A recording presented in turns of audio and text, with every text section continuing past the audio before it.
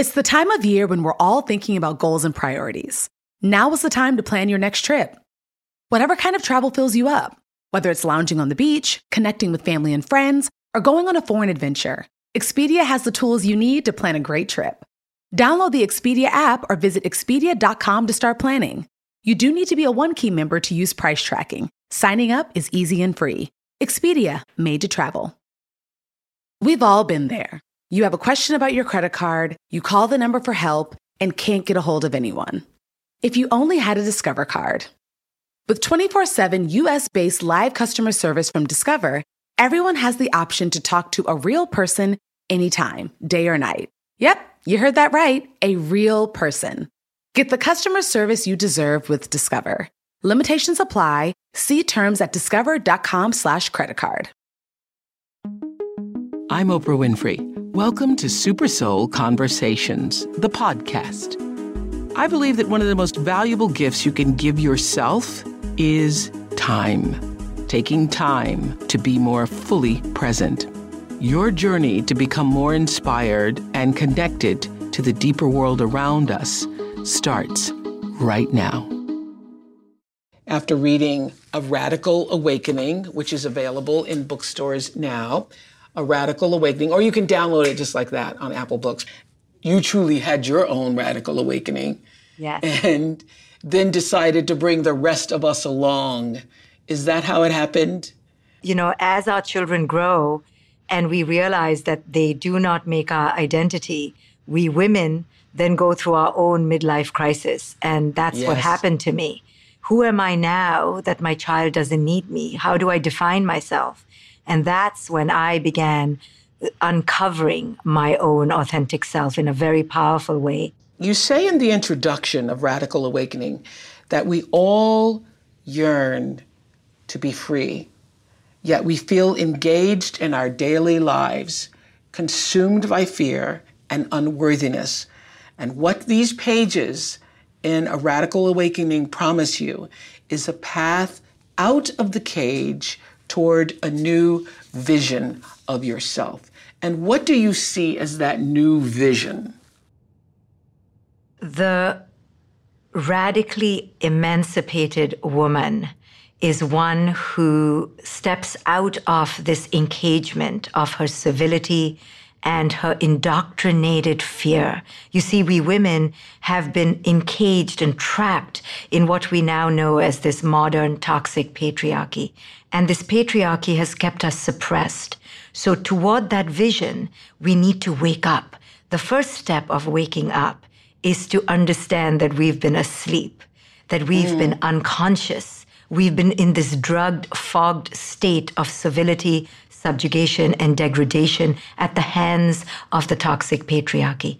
And then to radically awaken, and this is really hard for women to do, for all humans to do, is to stare at ourselves in the mirror and to own and claim how now we have become our greatest perpetrators. And that ownership of our co-creation is the radical awakening. Well, it's so interesting, all that you're saying, because as I look in the culture today, I see hordes of women, many, many, many women who consider themselves to be woke, awakened, living the lives that they say they want to live. They don't feel like they've been sleeping, have been sleeping, or being ordered by any kind of, cultural indoctrination at all. So this idea of sleeping, who are you specifically talking about? Are you talking about all of us? Are we sleep and don't know we were asleep? I think we are all asleep till we awaken. And in order to awaken, we have to go through a spiritual quest of unlayering and unpeeling from the cultural matrix. So for those women who I'm so happy for, I would question whether their metric of worth lies in the hands of the other or the self. That is the linchpin. Where does our metric of worthiness lie?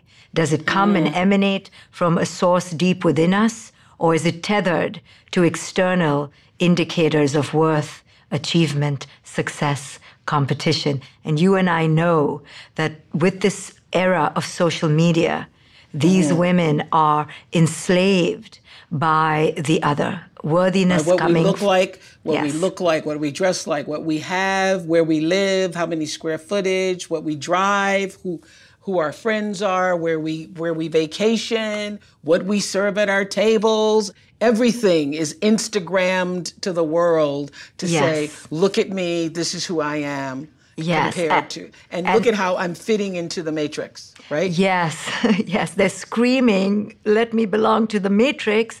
But the ownership of that takes courage. And there's no shame in saying I was a slave to the matrix. I was. And I see that process of awakening as worthy of celebration. But in order to start that quest, you have to first own the shadow, which is I am asleep. If you don't own the conditioning, how are you going to liberate yourself from the clutches of the matrix? You have to own that you're in it first. Correct. Do you think women are really ready to claim this power? Because I think I see to a great extent women in the world living their lives and thinking they have the power and, in videos, in Instagram, certainly in what's being reflected back to us in our culture is this idea of women taking ownership of themselves. And you're saying that it is not from a deep enough sense of ourselves, or what are you saying about this moment and where women stand in this moment in terms of radical awakening or not? Well, we are in an interesting time where women are definitely more out of their shells. But there is a tendency for these women to tend towards exhibitionism. So being out there and being on screen could be a portal to power. But the real indicator of power has nothing to do with how you exhibit yourself. The true metric of power is your inner worthiness. So as much as women are now more out there on the billboards, on Instagram, taking charge of their business and entrepreneurial spirits, all power to them for that. But as long as they stay enslaved to the tethers in the external world, that power will be transient. True authentic power, as we know, arises from this deep communion with the self. And in order to arrive there, it's not about becoming flashy and famous at 27. It's about going on this journey to reclaim that, which means to peel away those false layers of self that culture has put on every human, and then to discover that authentic bud within the lotus. Wow. And you say that a common question at the root, and I've found this too in my oh so powerful, brilliant, articulate, intelligent African girls, there is at the root of so many of them this sense of, am I good enough? Am I worthy? Because for so many of them, they've come through trauma, and that's what trauma does. But we've all been on the spectrum of trauma or the spectrum of life that makes people feel in some way, I'm not really worthy. But there is this sense of, am I good enough, is the common thread that runs through our culture. And I will tell you that in the thousands of interviews that I did on those years of the Oprah show, that was always the underlying theme of every subject, no matter what we were actually talking about. It is the searing question of the modern era, because in this culture, this matrix that we have co-created together, where greed and competition and success are the markers of worth, that sets us up to eternally have that question, am I good enough? Because we are pivoting our sense of self to the external world. We are raised, drugged, indoctrinated, highly conditioned to look for worth on the outside. So especially us women.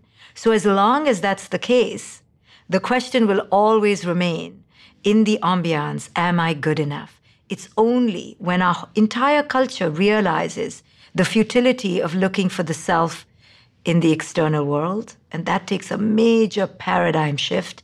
but each one of us can begin in our own daily lives. Then we repivot. We turn the paradigm back to the inner self and understand that that goodness, that sense of worth, is something that is self-delivered. It's self-celebrated. It's self-redeemed.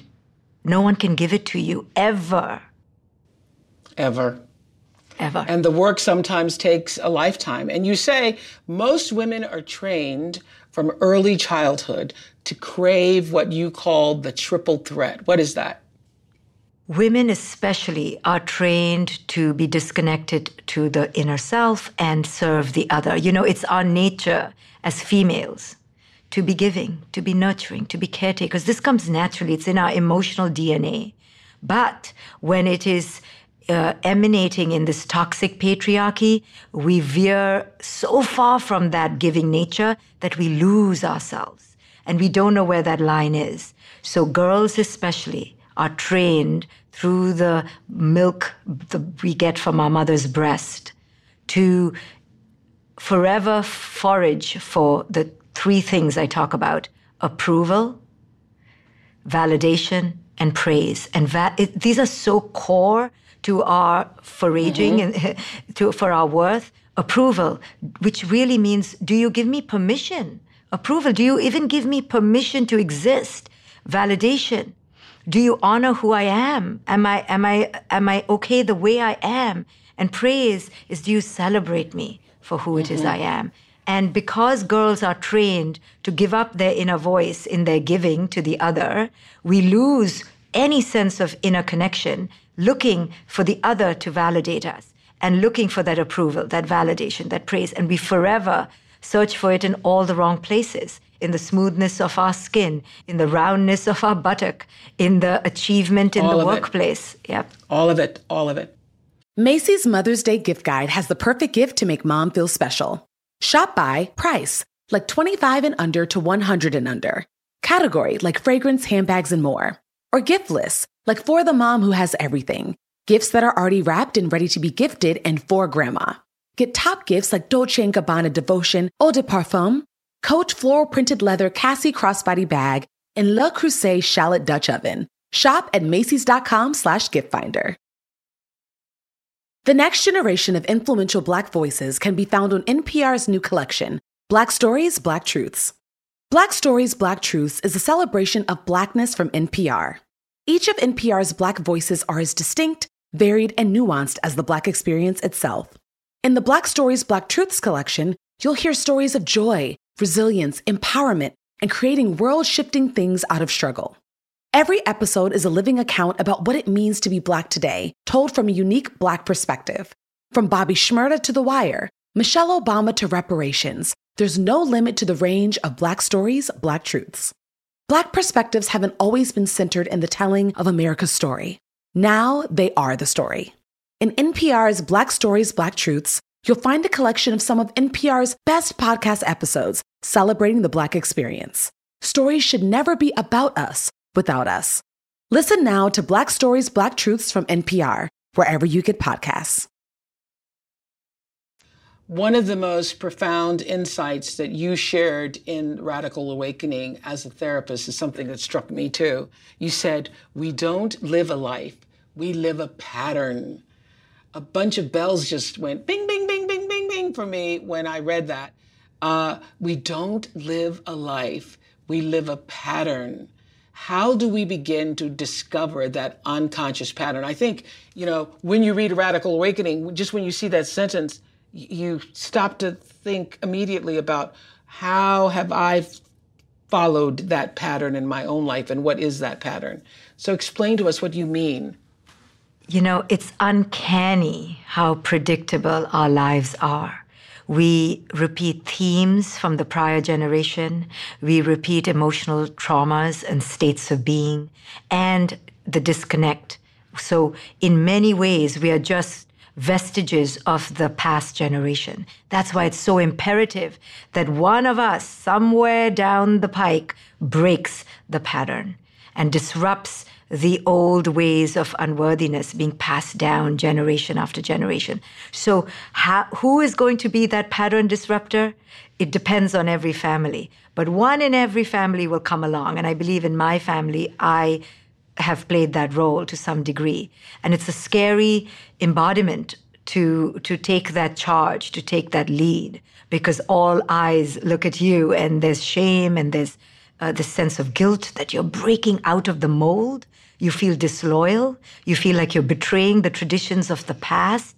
But yet, when you realize that you've just been living this pattern of shame and unworthiness, just looking different in doing so, you have curly hair while doing it, or you're gay while doing it, it doesn't matter. It's the inner emotional core that is being repeated, just manifesting in different ways. This is an epiphany in itself when you realize, oh my goodness, it's the same pattern of shame, fear, and unworthiness. This is at our emotional core. It just looks different, wrapped up in different colors. And this is what every client comes to see. And it's a shocking epiphany, but it's also the gateway to their liberation. Yes, and you speak in Radical Awakening about this moment where the girl is just out of college and she's dated a guy off and on in college, and they're walking down the aisle and they're doing the same thing that her parents did, because that cultural indoctrination says this is what you do and this is what we've always done.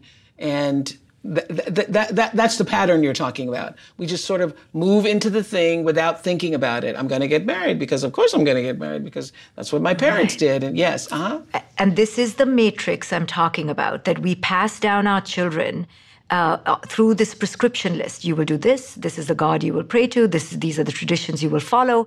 And veering off that list will bring ostracism. It'll bring a lot of shame upon the family. So you dare follow your inner voice. So we grow up with the realization that our authentic will, our unique connection to our own inner voice, is to be absconded in favor of the matrix, the cultural voice. And that overweighs our own inner governance. So right from the start, we're playing to the tune and the fiddle of the external world, puppeteered to gain validation from following that prescription list. So breaking free from that, and that's the reason why so many of us stay mired in unhealthy, dysfunctional relationships, because that's even better than breaking free from the matrix and suffering the potential ostracism.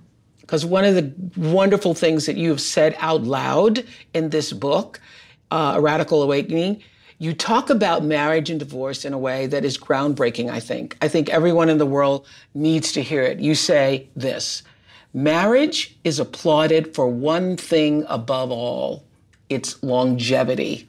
The quality of those years doesn't really matter, nor does the degree of growth. We don't talk about marriage in terms of inner transformation. All we care about is the length of time two people spend together. I just went, oh, you are so right. People will say they've been together 27 years. Nobody says what those 20, that they slogged through them.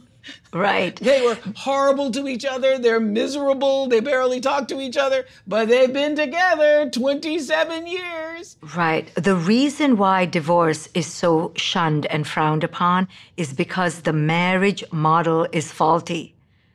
The marriage model is based on longevity, like you said, not growth.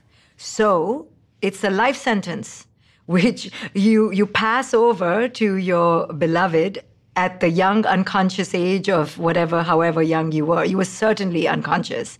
And you've pledged your entire existence to this partnership. But longevity, the number of years you put in, it's like a life sentence. And the longer, the more honored you are. It comes also from a suffering mindset, from a scarcity mindset. It doesn't matter how evolved you are, how happy you are, how transformed you are by the other, how supported you are. It really is about compromise. And well, everything is a sacrifice. Sacrifice, yes. Yes. Everything is a sacrifice. Right, yes. Thou shalt suffer. It's this model married through religion and infused through legislation that really speaks to control, possession and the length of time, not about the quality. And it's the judicial system along with the religious institution that have abducted marriage and made it this one unifocus. How long are you together? And if you're not married, it's a failure. It's a very dualistic model, and it pervades with dysfunction simply because it doesn't honor the growth and evolution of each individual. There's no space for you to change or to change your mind. Or honor what is a real spiritual partnership, which Gary Zukav defined for me years ago in Seed of the Soul as a partnership between equals for the purpose of spiritual growth. And as long as you are growing in that direction where each of you feels that you are evolving as you should, that is the connection. That's where the real connection lies. But you're right, no focus on that. That's why I think that is a radical thought, a radical thing you're saying about marriage and longevity, and how we measure the success of a marriage is based on on how many years you've been together. You write about your divorce also in the book and say, I was attached to the idea of being a good Indian girl who would never get divorced and a good mother who would never break up her family.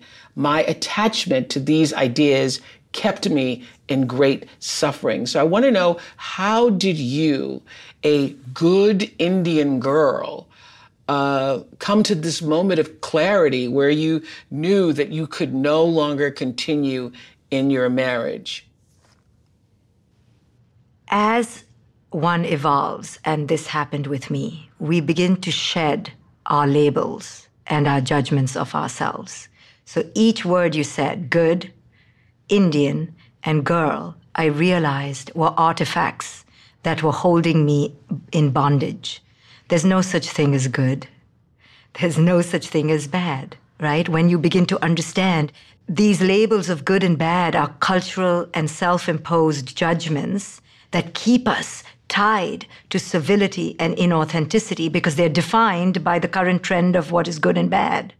Then the next label, Indian. What does that really mean? Am I Indian? And then how to be Indian is also a prescription that was handed to me, not one that I occupied or claimed from my own free will. It was given to me, and I was told how to be Indian without my say. And girl. How to be a girl. That is culturally prescribed. So I began to realize that being a good Indian girl or a good Jewish boy, it doesn't matter. These are labels and judgments that we have adhered to and affixed our identity with, which are most likely nothing to do with who it is we authentically are. So the shedding process began for me, as it does for everyone who's on this spiritual quest. You begin to shed, well, what does it mean to be that? Why am I so attached to that? What does it mean to be a mother, a wife? What are these labels? Why is my identity affixed to these words, to these ideas, to what other people think of me? And as I began to unlayer and unpeel these judgments for myself and come to that emptiness of self that the spiritual process takes us toward, where we realize that we are not what others think of us. We are not the opinion or judgments of culture. When we arrive at that liberated, emancipated place, we then come to fearlessness, to courage, where no one defines us. And you're out of the matrix then. You've kind of flown out of the coop, and you've discovered that you have wings that take you to limitless potential. Life is a highway, and on it there will be many chicken sandwiches. But there's only one McCrispy. So go ahead and hit the turn signal if you know about this juicy gem of a detour. Look around. You can find cars like these on AutoTrader, like that car right in your tail. Or if you're tailgating right now, all those cars doubling as kitchens and living rooms are on AutoTrader too. Are you working out and listening to this ad at the same time? Well, multitasking pro, cars like the ones in the gym parking lot are for sale on AutoTrader. New cars, used cars, electric cars, maybe even flying cars. Okay, no flying cars, but as soon as they get invented, they'll be on AutoTrader. Just you wait.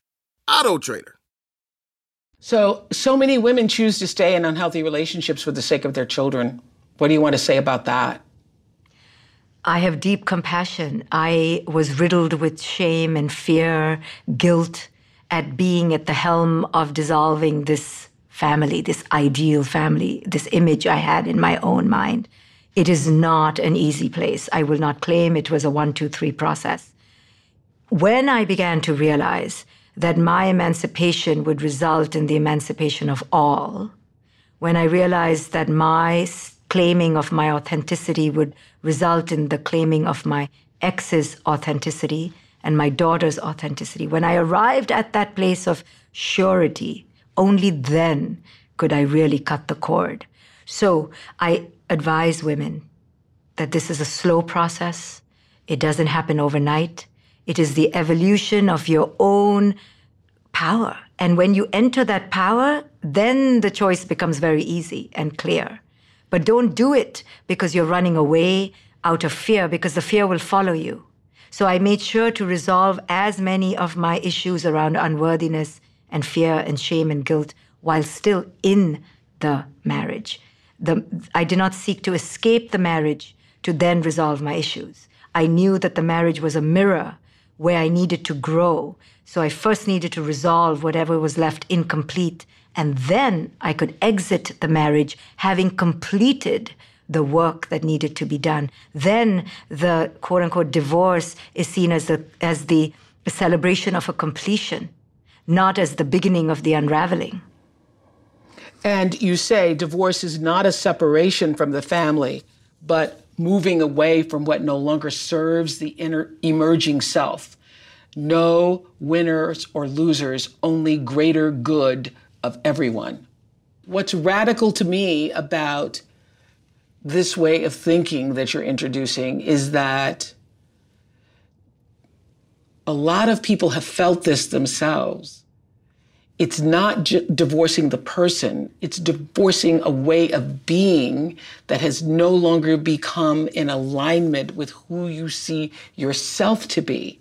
So you're divorcing that so that there is an emergence into a truer sense of your own self. Is that what you're saying? Yes. Yeah. Yes, and there needs to be a major cultural shift of which we women need to take the leadership and support each other so that the marriage doesn't become this place of stagnation, dysfunction, fear, petrification. But instead, when we women support each other, we allow for the exoneration of all that shame and guilt that so many women feel subjugated. Women need to be told, it's okay to leave. We will support your children. We got you. We're together. We're a community, a sisterhood that will stand by you. And women need to hear this message so they never stay in dysfunction and paralysis simply because the culture doesn't allow them to move forward. Well, that is, you're at the forefront of this. And I think that is really radical when you can make that shift where women are supporting each other. You say something in Radical Awakening that was really so powerfully moving to me when you shared the personal story about, as a young girl, being an attractive young girl and attracting men. And you shared the fact that you were sexually assaulted several times, and what you wish the women had said to you then. Can you share that? Because I think that is the true radical awakening for women and girls. And, my producers and I were talking about this who've, read your book. Those of you who are listening to us, I hope you will read this book because this is how we change the world. So will you share what you wish you'd been told? Yes. So as a young child, I was molested all over the place and many times throughout my childhood. And I knew implicitly not to complain about. I knew who held the power, and the power was in my perpetrator. Even though they were doing something wrong, I knew without a word having to be told to me that I was to remain silenced and to be cowering in fear and to pledge allegiance to that silent, ongoing perpetration. And I remember looking around at my aunts and my mother and older friends and wondering, why is everyone complicit here? Why? Surely it's happened to only 1,000 women before me. Why didn't anyone prepare me? And it is this silent complicity that needs to end, where we women allow this to happen over and over again. Yes, the men have their own undertaking, their own emotional evolution to endure. We cannot expect the oppressors to change. And this is where the real internal uprising takes over the stage, when we realize it's the ones who are being subjugated that need to rise up. We can always bemoan the predator, but the true power of the servile rises when they transfer their civility into empowerment. So I wondered, why didn't these women empower me? And the empowerment comes in telling me that I was going to be prey. So I wish someone had held me by the shoulders, one of the women in my family, and had warned me, girl, you are going to be prey. You will be preyed upon. And while this is frustrating and traumatic, your empowerment will rise because you are now aware. And in your awareness, you can prepare yourself. You can arm yourself with the support of your sisters. You can make sure you speak up against abuse. Never stay silent. Why didn't anyone tell me? And this is what we women now need to share with our daughters and the next generation. And, we look at it as if it's our fault that we were preyed upon. It's our responsibility to stop the perpetration. We cannot. Nature made us the smaller sex. Whether we like it or not, there will be domination by the physically more powerful. There is no shame in that. When I spoke up about my molestation in my early 20s, I remember my friends warning me, I don't know whether you want to share that in your PhD program. People will look at you in a wrong way. And I remember saying to her, but it is not my fault. It is a fact of my reality. And if I avoid reality, I'm allowing for silent complicity. And I refuse to be a silent witnesser and co-creator of this. The more we speak up, and this is what we saw in the Me Too movement. Why did it take decades for women to speak up, if not for their fear of ostracism and subjugation? One of the most radical statements you make in the book is what you wish the women had come to you and said. And I think it's on page 162 in the book. Would you mind reading what that is? You are a girl who will grow into a woman. From now on until old age, you will forever be preyed upon. Not all men see women as prey, but many do. Your awareness of this fact will be to your advantage. It will empower you. There is nothing to feel bad about. It is just the way of nature. By being aware of this, you won't be caught off guard. You will be on guard, ever present. You will protect yourself wisely, knowing that when these unwanted advances come, you can call upon your sisters for support. You must reach out for help. You are to speak up and speak out against any abuse. There is no shame in being a victim of a predator. It is not your fault if this happens. It doesn't make you victimized for life. That's what you wished someone had said. Yes. And I think if the women of the world, especially in your case, where there were women in your community who were jealous of you because of your beauty, because of your ability to attract other men. And I recall in Radical Awakening, you talk about an older woman who says, you're not going to be beautiful always, and using that as, something to disparage you. So people saw that you were a pretty girl going to grow into an attractive woman, knew that there was trouble, and there was a way to prepare you for it, and they did not. And I think for all the girls in our culture, if we come together as women and say, girls, this is how it is. In The Color Purple, that famous line that my character Sophia has now become infamous, a girl child ain't safe in a world full of men's, she says. And that is true.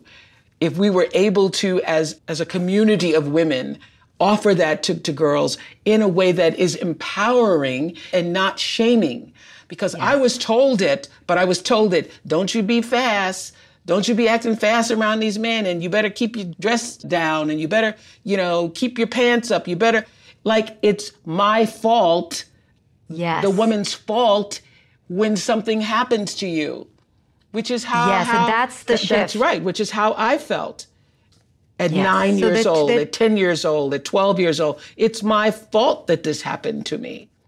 Right. So awareness brings about empowerment. Empowerment. In your case and in my case, awareness took us to paralysis. They said, Correct. hey, it's dangerous out there, so you play small. So you make sure you fit in. So make sure you put yourself behind in the line so that you're not noticed. But we in this book are saying, no, awareness brings about sororal community. Let your sisters celebrate you so that together you are a force to be reckoned with. And let me just say, the men are not the enemy. The unconscious man himself needs to be awakened into his own true, autonomous, embodied power. He split off from his power too. This is not authentic power. This is borrowed power. This is power that he's gotten through inauthenticity, through greed, through violence, through domination. Mm-hmm. The man who rapes is not in his sovereign heart. He's not in his feminine principle. So our young boys need to be taught and educated that you have all these raging hormones. You're wired to be visually stimulated. You are wired to want to, quote unquote, spread your seed. You have tremendous sexual energy. But your true power, the man's liberation, will come when he marries his masculinity with his feminine heart. But we need to teach our 14-year-old horny boys how to manage their sexuality so that they don't become toxic predators. I think you're going to raise a lot of eyebrows in this book when you talk about this section of men, how they're programmed, as you just said, to have a wandering eye. And in many ways, you're saying they cannot help themselves. I think they can. Well, let me explain. I think they can. I know this, this is going to get a lot of people fired up because they can help themselves. We need to... Conscious, yes. Yes, we need consciousness. So what I meant in that whole section is I paid homage to nature. How males across species and females, how our bodies are designed. I talked about having reverence for this amazing female body. It is our female body that is so precisely designed to nurture and caretake and to receive and to give that makes us enter that mothering principle, whether we choose to execute the exact mother role or not. Similarly, the male is given the onus of proliferation, of spreading the gene. And I'm just talking about nature. So men are wired, just like we are wired with all our oxytocin and love hormones and connectivity. We are wired. We're primed to be caretakers on some deeply biological level. So all I was saying, and feminists don't need to raise their arms against me, was that men are wired in certain ways too. They're wired to be visually stimulated, for example. And their true evolution comes in understanding their wiring, just like we need to understand ours, and harness that through consciousness, through the marriage of their masculine power with their feminine heart. Both of us, both so-called sexes, need to integrate the masculine with the feminine. And we need to understand the power and magnificence of that golden egg, because you were talking about where there are millions of sperm, there is still that one egg. All the sperm are going up the channel for. Right. But using that biological framework helps us understand what tremendous psychological power we women have that we have given up to the patriarchy in our own way. So using that analogy of that, all those 1,000 sperms coming for that one precious egg gives the woman the power. Awareness. We hold the power. She can choose. Yes. We hold the power. So when we don't embrace this power and we prostitute it away to the patriarchy by competing with each other and not owning our aging, not owning our saggy bottoms, but instead out-beautying the other, we actually inject steroids into the very patriarchy that we say oppresses us. And that's where our co-creation comes. We need to honor that we age. We need to honor that we each have different shapes. We objectify ourselves in our own degrading ways. And until we can own that in the mirror, that we ourselves participate in this so-called objectification, how can we claim that power back? Whoa, that's radical. That's radical. Life is a highway, and on it there will be many chicken sandwiches. But there's only one McCrispy. So go ahead and hit the turn signal if you know about this juicy gem of a detour. You write that setting boundaries is not the act of a selfish person, but the act of a selfless person. I think that's still so challenging for so many women in particular, particularly those who are like you and like myself, who are empaths, you know, who feel what other people are feeling. You want to give whatever you can. You want to serve. You want to be there for people. The setting boundaries, though, is not an act of a selfish person, but the act of a selfless person. Yes. So most women are caregivers and empaths along a continuum, some more than others. In this giving, what has happened to us is that we have lost all self-authority and self-governance. We have somehow equated being loving with meaning that we need to have no sense of self. This is to our folly. This is how we allow the patriarchy to override us. This is our participation because we give up our voice. We somehow equate being lovely human beings with being inauthentic. We have a real battle within us, a conflict between authenticity and niceness. Yes, we've been so trained to be nice that being authentic feels like a war. You know, like now we're engaging in a battle. So to say no feels so scary for us because we've been trained that you don't say no. You gain your worth, you gain love, you gain belonging through genuflecting to the other, right? So that's the indoctrination. So when we do this and we stay inauthentic and we stay with the false self, we actually don't allow the others around us to be autonomous and grow. We stay codependent and we make them dependent on our niceness, which means we never engage in conflict. And it is through conflict, through the opposing dichotomies of life, through dialectic debate, that we come to the growing edges of pain that we can grow, right? But by not allowing the other to engage in that, because we're just simply saying yes, because we're so terrified of authentic debate and dialogue, we actually rob the other from growing up. And then we complain that the men around us are babies. Well, we have something to do with that as mothers, as women. We keep ourselves in that subjugated position to be nice because that's what we were told. But we have to trade niceness for authentic power, for authenticity, because through authenticity and transparency, we challenge the other to evolve. And therefore, it's a selfless thing to do. You say, and I think this is a big one, we have to release our parents and release the past. And only when we release them are we fully free. Please explain. Parents and children stay enmeshed in this parasitic relationship of enmeshment and codependency. Parents do it by keeping their claws into owning their children, and children do it because we're such obedient children typically that we pay homage to that relationship by giving up ourselves to our parents. So parents and children symbiotically stay in this parasitic relationship where really no one grows.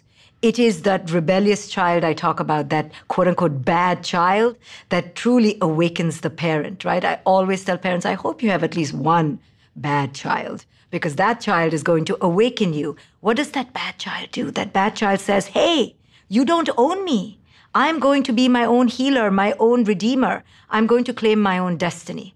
Now, in the reverse, we, children, also keep our parents under our possession through our neediness, through our dependency, through our not growing up on our own. And I say to all my clients, I'll give you till the age of 21. Okay, I'll give you till the age of 30.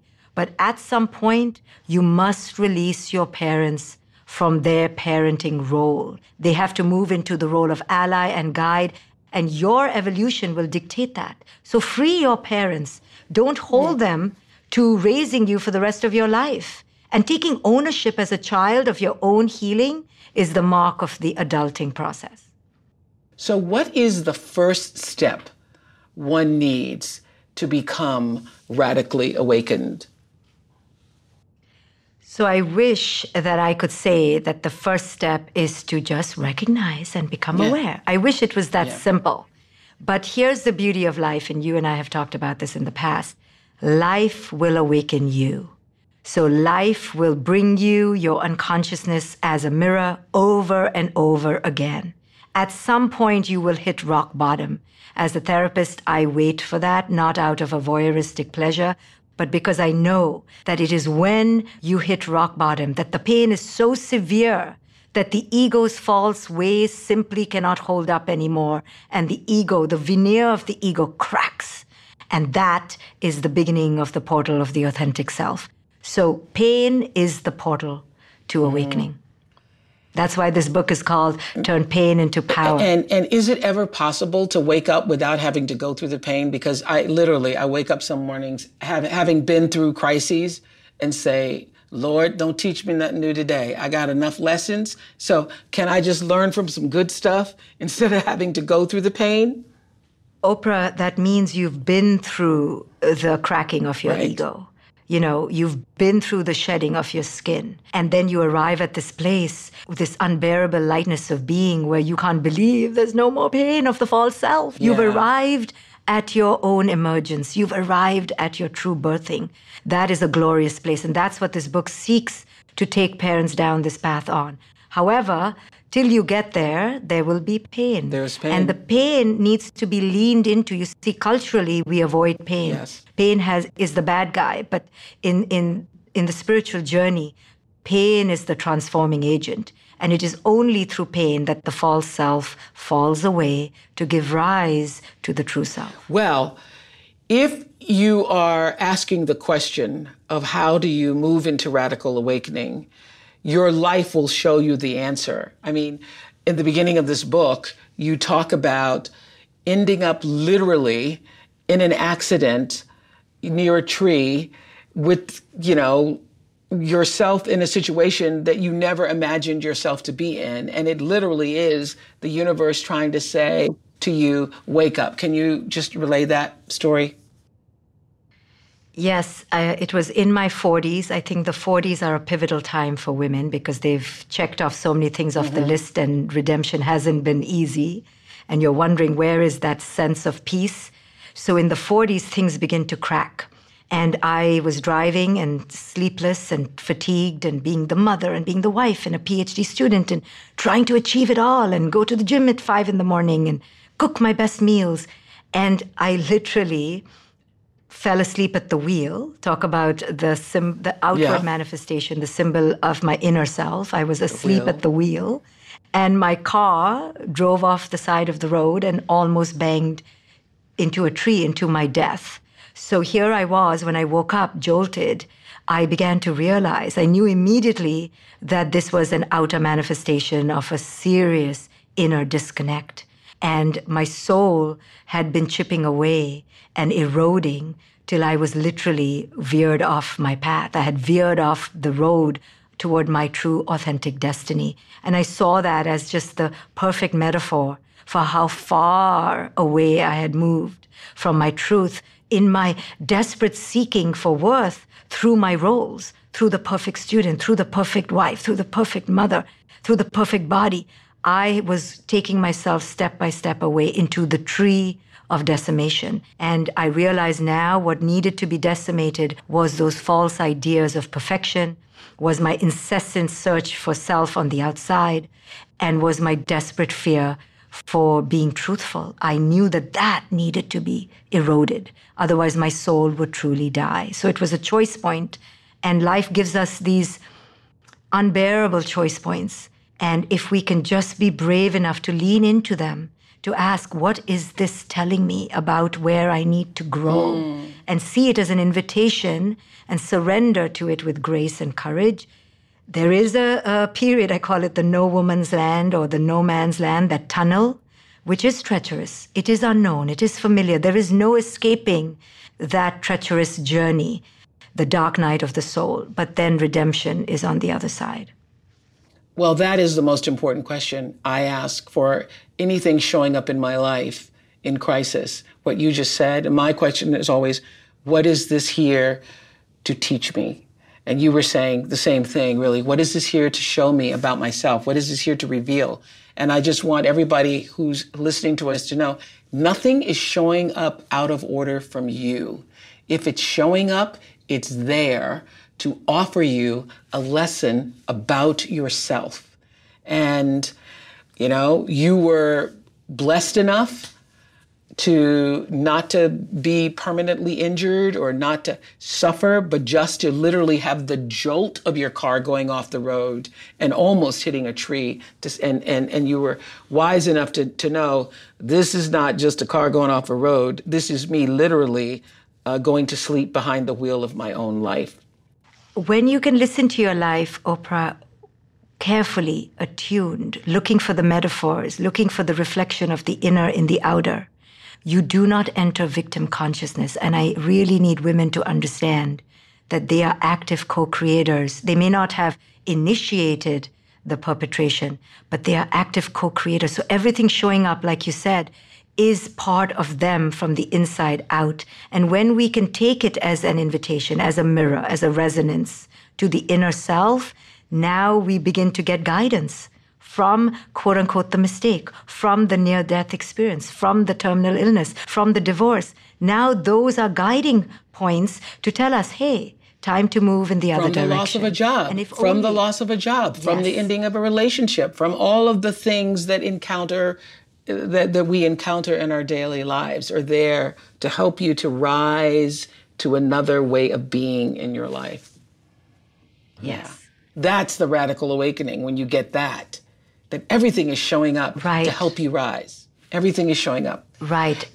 There is no victim consciousness. Everything is your best ally, teacher, and guide.